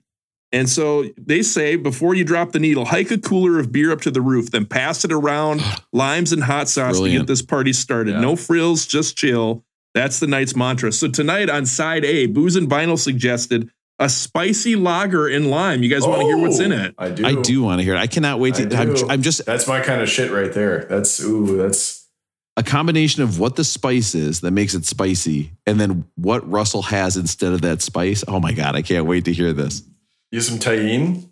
So the first thing they suggest is 12 ounces lager style beer, chilled. So a lager. Yeah. Nice. Good start. 1 ounce of fresh lime juice. As you guys can see, I've got fresh limes right here with me. He's blowing my mind. A new man. And then 1 bar spoon. I don't have a bar spoon, so I used a regular spoon. Yep. Of hot sauce. I use Frank's Red Hot. I figured you guys could appreciate that. Good choice. So that's what a spicy lager and lime is. But the one thing that made me really come through is they say this is the perfect drinks for nights when you don't feel like bussing. The Strokes drank Heineken. The green bottles made an appearance in all their photos, but they famously refused to sign a deal to promote Heineken. But in honor of the Strokes, my lager tonight is a Heineken. There you go. Oh, that is fantastic, Russell. You nailed it. So what are you guys? Are you hot saucing your beer, guys? Do you ever do this or not? Yeah, fuck yeah. What is going on? Dude, yeah. Are you a hot sauce in your beer guy? And Aaron just goes, oh, yeah. You know what, Aaron? That's your left field take of the week. We're agreed with Russell. What the hell is You didn't even think about it.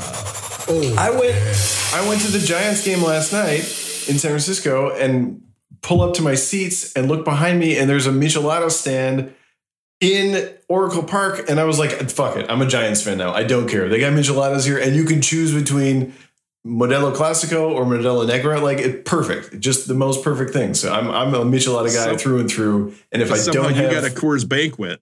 I had both. I mean, what do you think? I had one drink. Yeah, Russell, you idiot. That was stupid of me. You're right.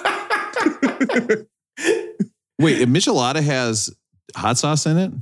Yeah, I mean, it has like tomato and some spice, and then usually like a chili salted rim. See, I don't drink beer, but I have always kind of wanted a Michelada because I think the name sounds fun. Oh, so good. One of my favorites. But if I don't have access to Michelada mix, I'll just put some hot sauce in my beer. It's a great idea. Plus, I would Matt, say would you ever drop instead of the some hot little, I sauce in a want a beer or not? michelada. No, I wouldn't. No? Sorry, talked over you guys. Oh, my bad. That was my fault. Man, That's just a full no. Absolutely Matt, not. I just want you to picture this, okay? You're in North Dakota, okay? A state, by the way, I just want to remind everybody, has a lot of stuff, okay? Some people said some stuff last week that was not nice.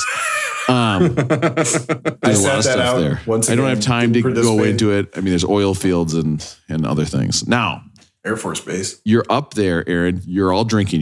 Get your koozies out. You're drinking your beer. And you pull out some Frank's Red Hot and start dumping it into your beer, okay? Is everybody going to be like, yes, I also enjoy putting hot sauce in my beer? Or are you going to be kicked out of the bags tournament? You'd probably be kicked out of the bags tournament. Yeah. Does anyone salt their beer there? Does anybody put salt in the beer? That's a Wisconsin thing. I'm not sure. No, I don't. And my brother puts olives in his beer sometimes. I think it's kind of a version of the salt, but no, I don't know. God, I mean, I wish not to get too far to the end, but like I've been trying to figure out where this album fits in my life, and it doesn't fit in my life. Okay, because like I know all of these radio songs, right? But this is post grunge, post kind of that really heavy 90s stuff that I liked, right? And kind of got into this really light poppy kind of rock to me, where the guy's not even singing, he's singing through a ball gag, right? Which works. It works for him, But then now that we're talking about like the perfect beer for this is to put lime juice and hot sauce in it, like that makes it makes complete sense where this album fits in, and it doesn't fit for my life, which is perfectly fine, right? But I like the songs, I like a beer, I like the idea, I like you, Rosie, all this stuff, it's great. But I'm where does this whole thing fit? Where does like Vampire Weekend fit in? Where does some of these other like random kind of poppy rock bands fit in? I don't know. War on drugs, right? I think on the personality graph, you have Matt on one side and hipsters on the other side, right? Like that's where it is. And this is the Strokes are a hipster band, right? They are. Especially when they came out. Like if you knew the Strokes, you were putting hot sauce in your beer. Yeah, you put hot sauce in your beer. Yeah. But Karen O was a big fan. I mean, Karen O was part of this scene too. So the Yeah Yeahs came out of the same scene. And that's one of the crazy things. Like I'm listening to this book, and Karen O's just talking about like how sexy these guys are. And it's like so much sex. And then like the guy from LCD Sound System punched Chris Robinson from the Black Crowes in a bathroom. And so there were like fights and sex and like drugs. And these guys weigh like 116 pounds. Like it's just a weird scene, man.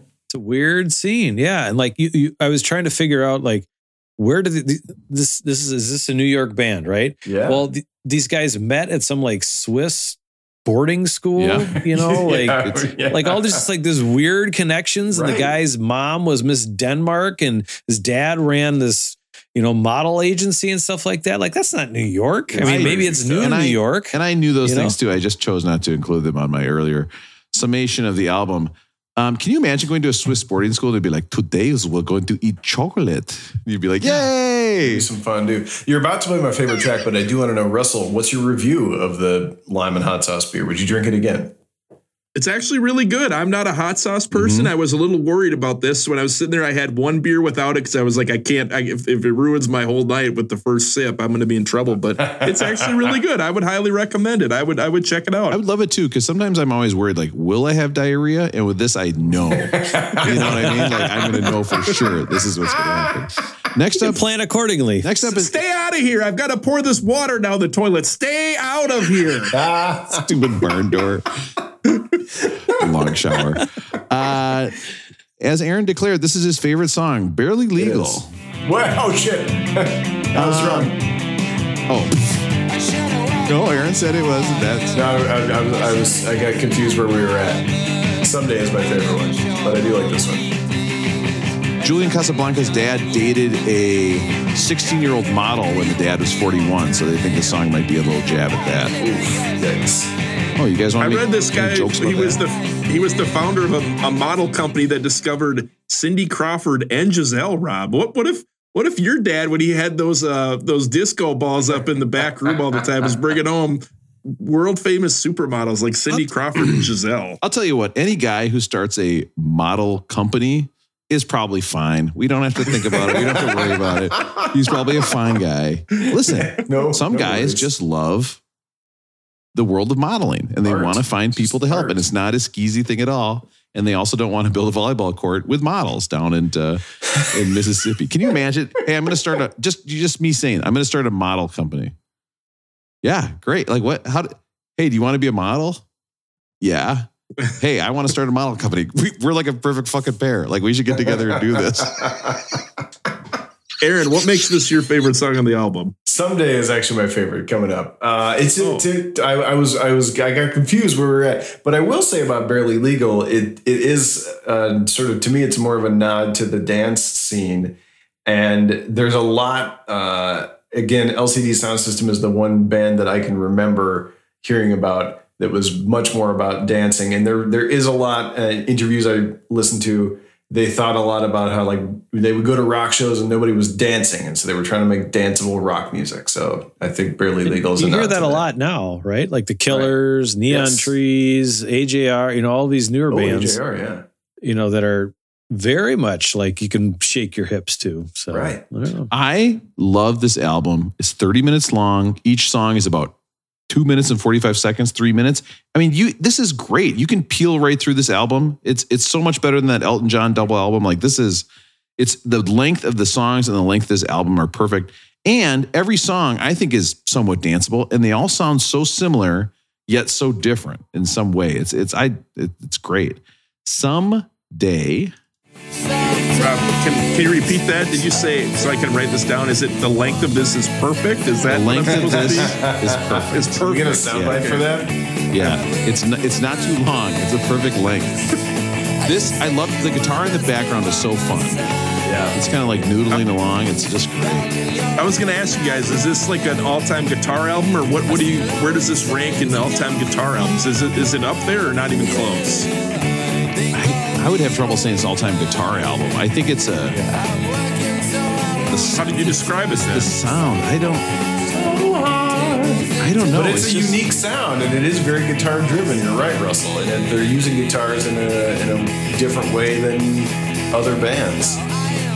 I did read that one of the guitar players, Albert Hammonds, his dad was a very prolific songwriter, and he wrote for Celine Dion, Aretha, Willie Nelson, Ace of Base even. He wrote one of his big hits was, I believe it's One Moment in Time by Whitney Houston, Aaron. I don't know if you know that one. Yeah, I know that. He also wrote Nothing's Gonna Stop Us Now by Starship. Wow. I'm kind of curious, like, were your guys' parents...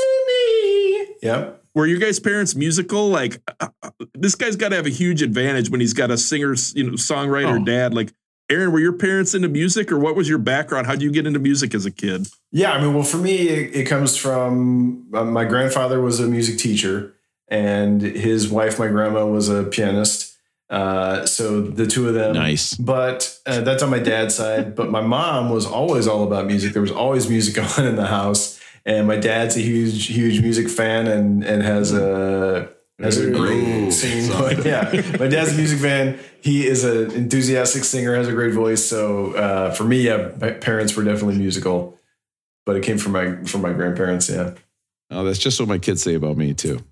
I spent a half hour at Coach Patrick's house a couple weeks ago. Right, Coach Patrick's got the band, and Seafarer, he's going to be joining Moombato pretty soon. So he is. We're officially on the Moombato. Russell, you would know this. Yeah, so he's going to play guitar for Moombato now. Wow, that's a big deal. Yeah, and so, but we're over there, and he's got all the amps, he's got all the things, he's got a drum kit, he's got a keyboard, and all this stuff, right? And I'm like, oh my god, my kids are just behind the eight ball, because Coach Patrick, he's got all the little guitars and the kids are down there and they're banging on the drums and all that stuff. And it's such a great environment to learn music as opposed to my house where I know nothing about anything. We've got a piano and the kids take piano lessons and all that stuff. That's great. And so We got to get over to Coach Patrick's house more often because they can just wail on the electric guitars and the drums and everything. It's great. I think the good thing about your kids, though. Oh, sorry. The good thing about your kids, Matt, is that they know. Sorry, but I'm going to keep going. They know the ins and outs of. The good thing about your kids is that they know the ins and outs of Jeffrey. I'm so sorry I talked over you. Just you just hear me out on this. It's really. But let me just keep going. Go ahead, Russell. I was going to say it's a good thing we're giving all of our store money to that charity, that music lesson thing that Aaron was got. It's too bad I had to divert some of it to that volleyball court.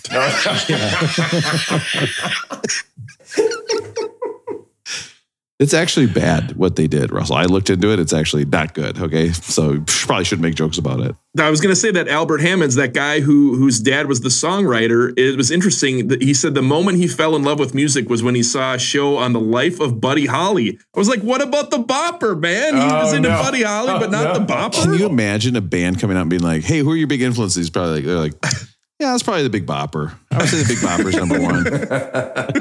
I loved the part where he talked to the woman and then sang the same song. It's the only one I know from him. It's like he did what? Yeah, well, he only had 2 hits. You're gonna That's what I've heard. He had 2 hits. Go ahead and say it. Hold on. Go ahead and say it. Get it out. I can't. Well, what were the 2 hits? Well, he had Chantilly Lace. That was his number 1 hit. I think that got up pretty high in the Billboard. What was the other one? And some people say, how would you that's so high. What are you going to do? I mean, aren't you worried about when that's not a hit? You're going to hit the lowest of lows. Yeah. And it turns out he did. He hit the lowest of lows. Below the hard deck. And don't. Oh, the hard deck for this flight is 300 feet. I'm requesting the opposite of a flyby. Here's the thing. Oh. What? You guys, see, you bait me into this. This is not good. I was going to do a bit about the Big Bopper doing something with a ball gag, but I can't think of it. Oh my God, we have so many songs left. We're tripling that. Someday you can do that bit, Rob. Maybe you can do it when we're alone together someday. That's the Big Bopper with the ball gag. By the way, Aaron, do you think that Someday is your favorite Stroke song because it had Richard Karn in the video? And it made you think it's my favorite because I realized I like the lyrics when he says he says my fears, they come to me in 3. And then this thing about you say you want to stand by my side, darling, your head's not right. And I'm telling you, this was this time in my life when I idealized, wouldn't it be great to be a mess and just be like, I'm such a mess, but you want to stand by me anyway. And that's not actually that cool, but I enjoyed the lyrics. Right. Wouldn't it be so great to pretend your life is a big mess and kind of spiraling out of control? Like you're staying up late too many nights and you have too many bad habits that might have taken over. I mean, that'd be great. That'd be hilarious.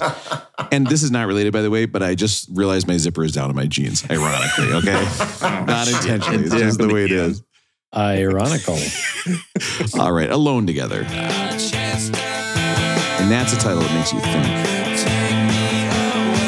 Ugh. I'm telling you guys, the pre-chorus of these songs are so good. It gets you jammed. What? What's a pre-chorus? It can actually get you pregnant. You got to be careful because the pre-chorus can also get you pregnant. A lot of people don't realize it.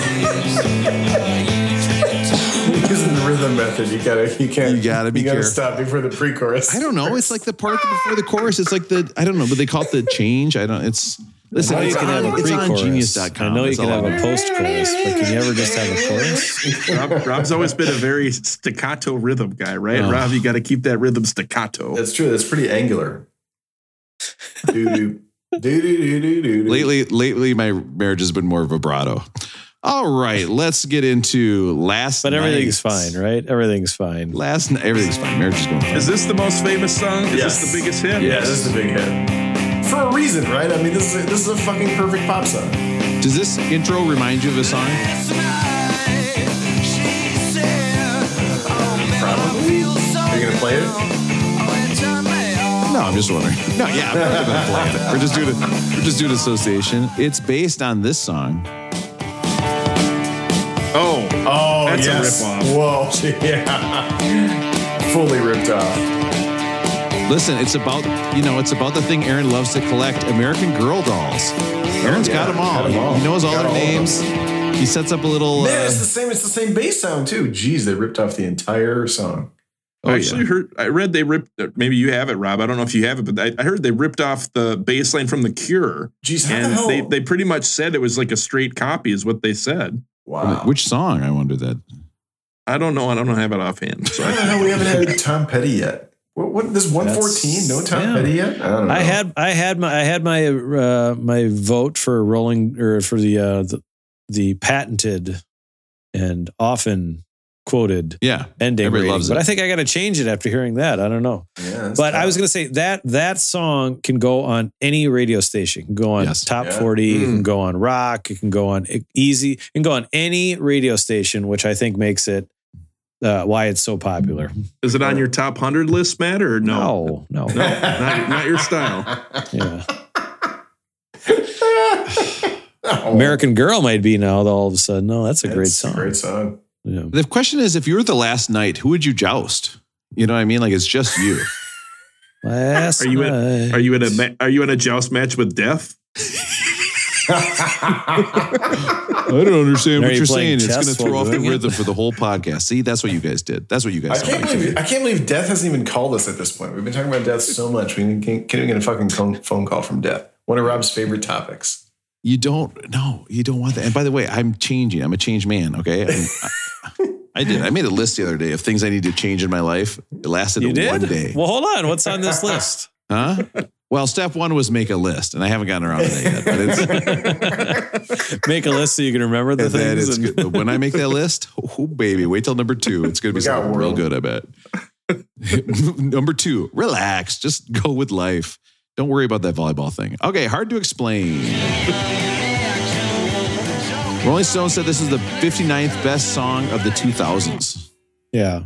I think this is my favorite song on the album. Did you hear that false ending there? What do you guys think of the false ending in the song? It's so cool. I like it. Yeah. Yeah, I can't argue with it, man. I mean, it's a good choice. And it does like set up this expectation, and then also again, are they using a drum machine on any of this? Do we know? They said that they wanted the album to sound like it's a drum machine in some parts, even when it's not a drum machine. Okay. I'm not sure if it is a drum machine. I don't think it is. Yeah, I don't know. They recorded a lot of it live.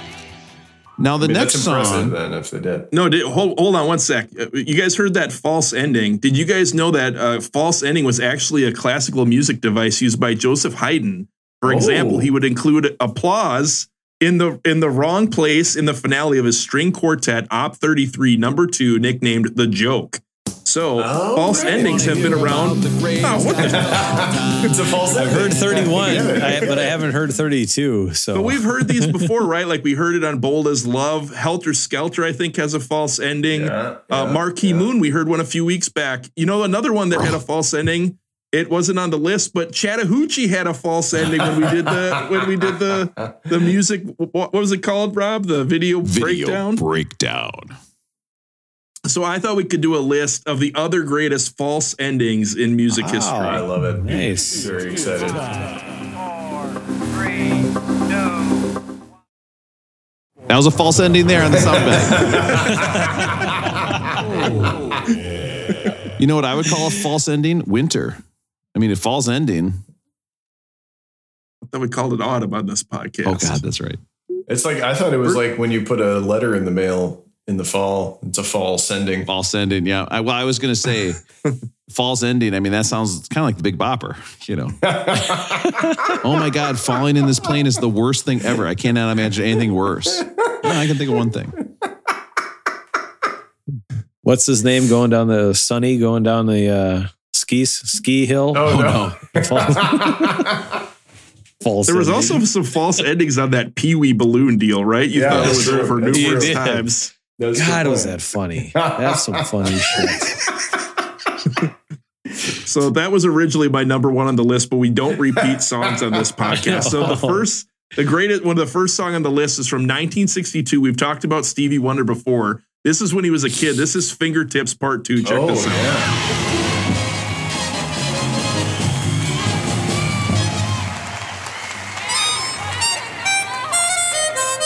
Uh-oh. So he stops, and then he kicks it back up, and he keeps going. The harmonica? Yes.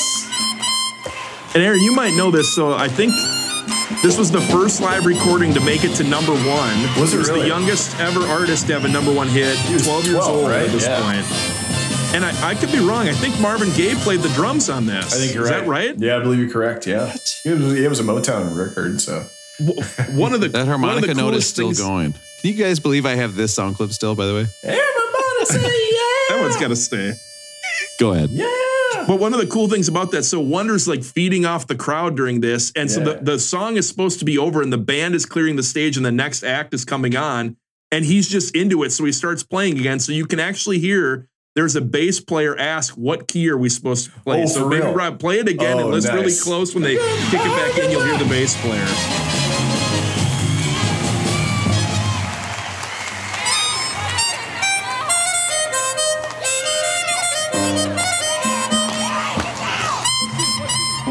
Oh, yeah, right there. What key? what You key? hear right there? Yep.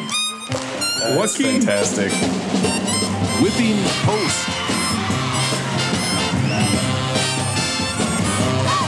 A few years ago, is it Julian Casablanca? Is that the lead singer Yeah. for the Strokes? Yeah. He had his own personal website. And he put up a new page called Master Mixtapes, where he talked about his introduction to artists that he deemed to be universally super cool champs. It included Lou Reed, Bob Marley, and Stevie Wonder. There you go.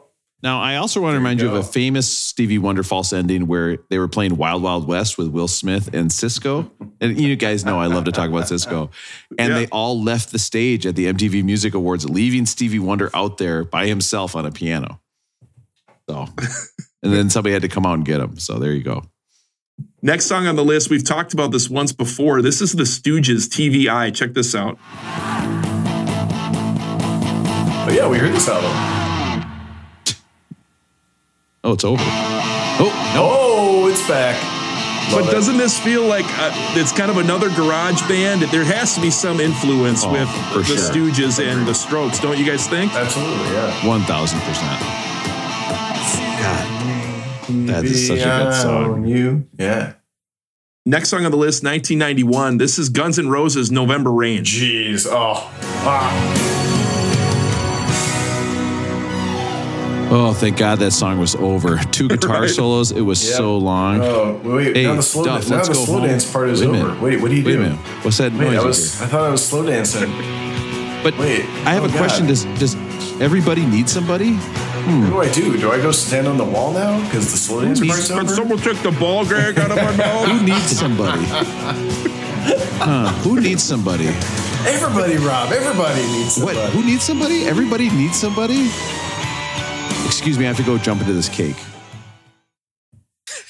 So actually, I think there were 3 members of Guns N' Roses, Slash, Duff, and Matt Sorum, who actually appeared in the video. Someday they were doing the Family Feud. I don't know if you guys remember that, but they were in a music video with the Strokes. And guess who hosted Family Feud?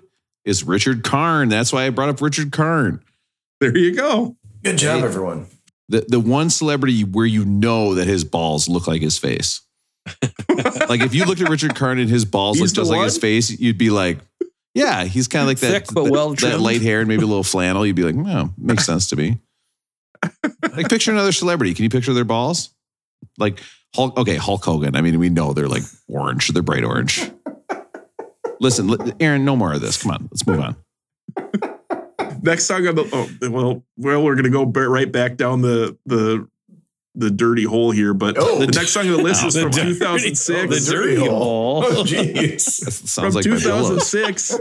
It is from Lonely Island, Dick in a Box. Yes. Make her open the box, and that's the way you do it. My dick in a box.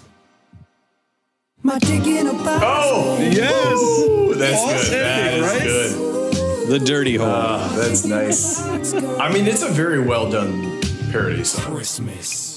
Dick in a box. Wouldn't you guys love to hear a really well done parody song? Like, wouldn't that just be like really the pinnacle of We comedy? don't ever get to hear those, do So we? fucking hurtful. You know that's hurtful.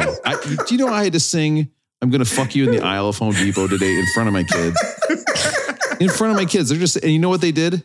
Nothing. They're used to it. That's even worse. This podcast has ruined my life and my family now. Casablancas was actually featured in one of Lonely Island's songs. It was called Boombox. I don't know if you guys ever remember that, but he was Ooh, I don't in remember. the video for that. Don't recall. Last song on the list is, this is not a band that I know very well, but supposedly there's a great relationship between the Strokes and this band. You guys know the Arctic Monkeys at all? Oh, yeah. I've seen the Arctic Monkeys. I saw the Arctic Monkeys at First Ave. They're British, Last song on the list is, I think so, yeah. It's Brainstorm. Check out the false ending on this one.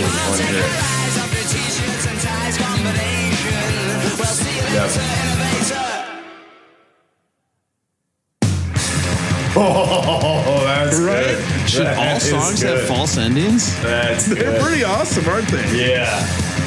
I saw them, and there was a rugby team in attendance when I saw them, and they brought the rugby team up on stage, and then like shit just got real wild from there. Oi, oi, oi. The Arctic Monkeys, one of their, I think it was their 2018 album, their lead song on the album, the first line under one of the first lines said, "I just want to be one of the Strokes." And then on Instagram, the lead singer for the Strokes put a picture of him on the cover of their album, and it said, "I always wanted to be in the Arctic Monkeys." So there's obviously like a big respect between those two bands. But I love those false endings and songs. We've talked about them before. I think it's a great way, a nice list. Great way to turn it up in a song, right? I love it. Yeah. Amp up the anticipation. By Russell. Wait, that was easily it. That was a false ending there again. Hey, Rob, we're gonna fuck with people so bad when we do the real ending at the end, and they think it's a false, and they just we're gonna put like an hour of blank stuff at the end. Let's just let it roll for an hour and make people wonder when that's coming back. When they hear these false endings, they're gonna look at their phone and think something's wrong. Okay, and definitely not just go to their next podcast. Like, oh, I listened to enough where I can have a conversation with Russell about it. I can text him something. He thinks I'm listening. The next song is on the international album. The next song is New York City Cops. Now, obviously, this was released basically right after 9/11. So close, in fact, that the Strokes CD, this song was taken off and replaced by Hard to Explain. Yeah, I never knew this song. But the vinyl was made before the CD, so the vinyl in the US actually has this song on it. This is a more of a Ramones, pure punk. A little more driving. Is much lower fi. Yeah. Feels faster, doesn't it? No, I didn't mean that at all. Yeah, you can definitely hear the punk influence here. I read about a band that sort of kicked off this whole scene called Jonathan Fire Eater. They were from DC. And this to me sounds a lot more like the Jonathan Fire Eater sound. It's not that bad. I mean, all they say is New York City cops aren't very smart. Like, it could have been a lot worse. You know, like you could say, like, oh, Oakland cops are criminals, or like, you know, they sex traffic people. You know, like those are things you could say. This is a time where George Bush threw out a baseball. We're all like, goddamn, America's back, baby. Hey, he threw a strike. I mean, in his, you know, I got to give him credit. He threw a strike. Well, and that mission was accomplished, so we're set. Still working on that one. Trying your luck, Russell Sylvan. Trying your luck. This song is so good. The drum. Oh. This is a Scrunch Your Face Up song. Oh, what song? Scrunch Your Face Up Scrunch song. Your Face? Yeah. For me, it is. I don't ever do a scrunch your face. I feel weird doing it. Oh, Russell's scrunching his face like crazy right now. Looks good. It's a good look for you, Russell. It feels so scrunchy when you do that. I don't know if I like it. Russell's finding new things out about his face. Take it or leave it. So we tell our listeners. You know, listening to these songs, and then, Russell, when you played TVI, that's TVI sound is a huge part of this. I think, like the singing, the whole sound of it. Oh. Well, there's another person who liked the sound of the Strokes. It was Beck. Oh, of course. He said the first time he met the Strokes, he was like, who are these guys going to be? And he's like, it turns out they're just like him. They're like skinny jeans guys and everything. And he met him and he's like, holy shit, I've been hearing you guys for a week. What's your deal? And the story goes in a very Strokes fashion. The lead singer of the band said, you're going to fucking love us. And it turns out he did. So a while back, 2018, Beck and Julian Casablancas in concert covered the Human League's Don't You Want Me. Check this out.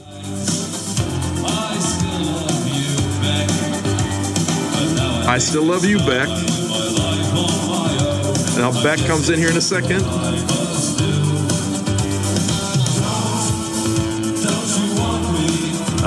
Yes.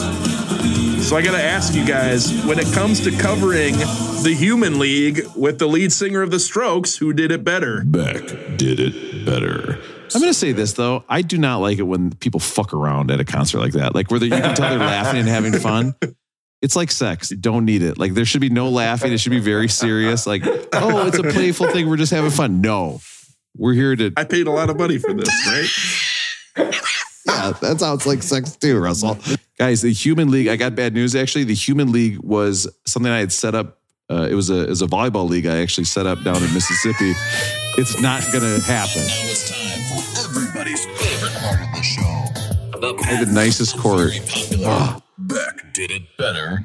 Russell, if you bounce this volleyball 10 times, I'll give you $1,000. Was Take It or Leave It on this one, or is that a bonus track? Oh. Yes, it's on there. What? Uh-oh, we almost missed a song. We just played it. We did? Yeah. We'll play it Russell, again. It's good. Russell, scrunch up your face. Listen to this. That sounds... Oh, Look at Russell now with his I remember scrunch up face. I love it. I can't get it up. Man, my face is like messed up now. It's like a crunch for your face, Russell. You're going to have a major face six-pack if you do enough scrunches. You think it works with or without the cowboy hat better? With everything's better. I don't. Cowboy hat. Russell's scrunching his face, and I can't see the lower half of his body. It makes me very uncomfortable. Listen, Russell, do you know what my favorite bar is that looks like that, but it has little Rice Krispies in it? It's a scrunch. What kind of bar? It's a scrunch bar. A scrunch bar. A scrunch bar. All right, listen. We are at the point of the show where a lot of times we maybe wonder, why did we do this in the first place? Okay. We all said what we think. We all seem to like this album. Matt, I'm still curious what Matt's going to say, I have to say. But this, we have to decide, it's not just do we like the album.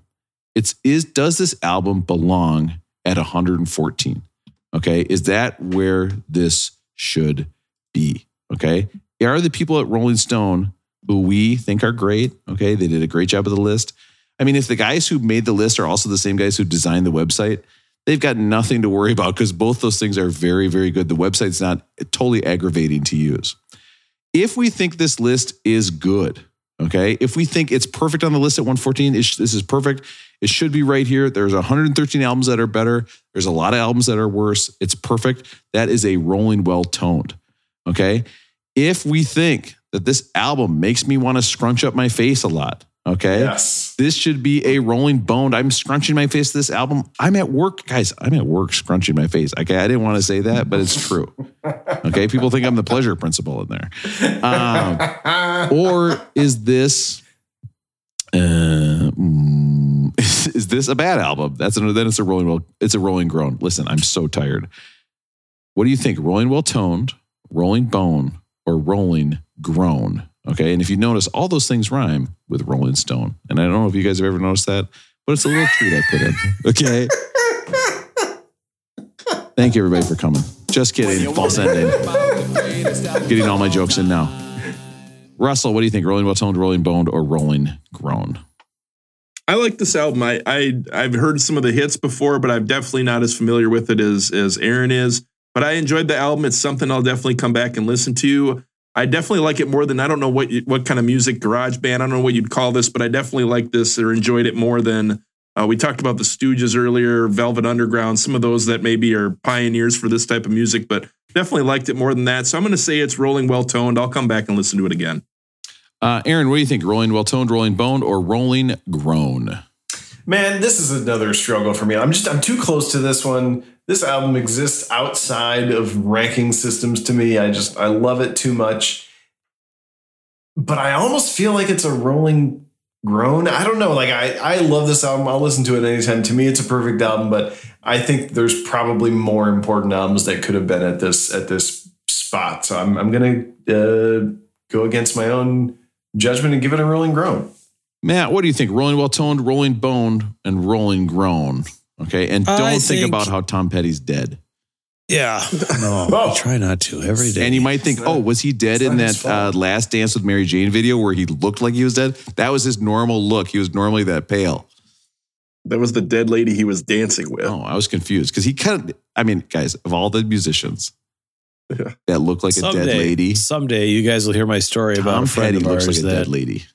That, has this whole conspiracy theory that the Tom Petty that we know is not the real Tom Petty. Oh, but he's just a front man for the real Tom Petty, who's probably still. We'll get into that later, other time. Has that guy ever loaned money to Jeb?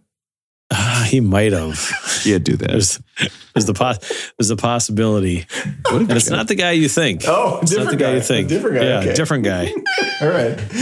Yeah. Here's the thing. There's this whole alternative indie rock kind of genre that I don't know enough about, but I like a lot of their like radio hits and stuff. So I'm thinking of bands like, The Killers is kind of on there, but I'm thinking of stuff like Fitz and the Tantrums and Imagine Dragons and Young the Giant and, even like Fall Out Boy and Kings of Leon and some of these groups Kings that, of Leon, I love parts of all of them. Right. I think that outside of the Killers, the Strokes were kind of the band that kind of kicked this off, and kind of changed this indie rock, college rock into more of a mainstream kind of a music that got played on the radio a lot more. It wasn't just the college bands, college stations, things like that. They got on popular music. We're in commercials. We're in all sorts of movies and everything. So from that standpoint, I think it's Rolling Well Toned, right? I will listen to this album again. To Rosie's point, there's way more albums that probably should be way higher than it. But from an influential standpoint, I think it has its place in the annals of history, what we're talking about. So I don't know. That's my take. Listen, guys. Unfortunately, you're all incorrect. Okay, bitch. This is a rolling duration. Every album should be 32 minutes long, and every song should be 2 minutes and 45 seconds long. Period. These are the perfect. Because then we can make a 2-hour podcast about a 32-minute album. It's perfect. Yes. Hey, Rob, can you repeat that? Is it the perfect duration? So it's the perfect length and the perfect duration. It's a perfect length. It's the perfect duration. It's just like how Rice Krispie. Not Rice Krispie. Reese's cups, the big cups where they just don't taste right? It's just too big. They're too. Yeah. Nobody likes them. They're too big. We like things short. Okay, nice and short. That's what everyone likes. In fact, maybe shorter. Or even smaller. It doesn't matter. It doesn't matter what the size is. Okay. Nobody uses it anyway, so who the hell cares? So next up. By the way, when I texted that picture of Teddy Bridgewater's cock to the whole text chain, I was like, ugh. They don't know. This is way out of context. They don't know the depths of your obsession with cock. I was like Michael J. Fox in Back to the Future. I was like, listen, your kids are going to love it.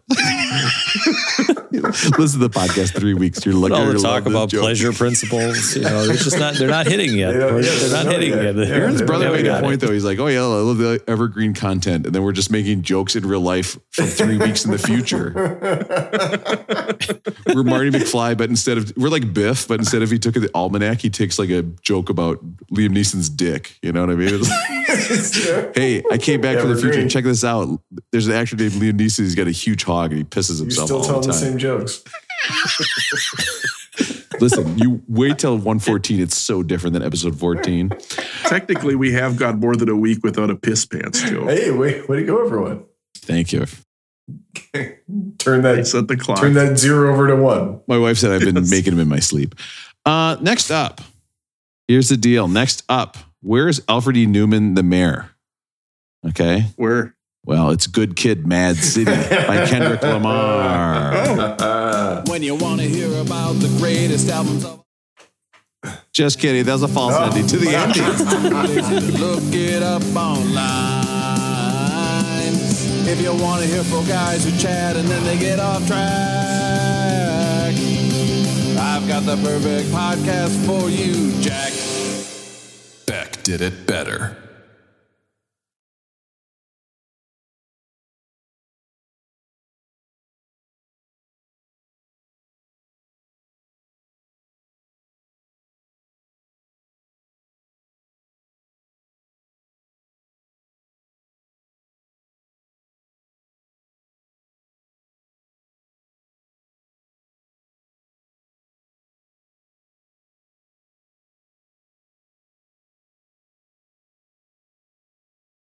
What did you want me to do? Play the blue. Oh. You thought it was over. We're back. False ending. This song sounds much better when you scrunch your face up. Yes, man, right? Scrunch that face up. Boo. Oh, it hurts my eyes. Time to say goodbye.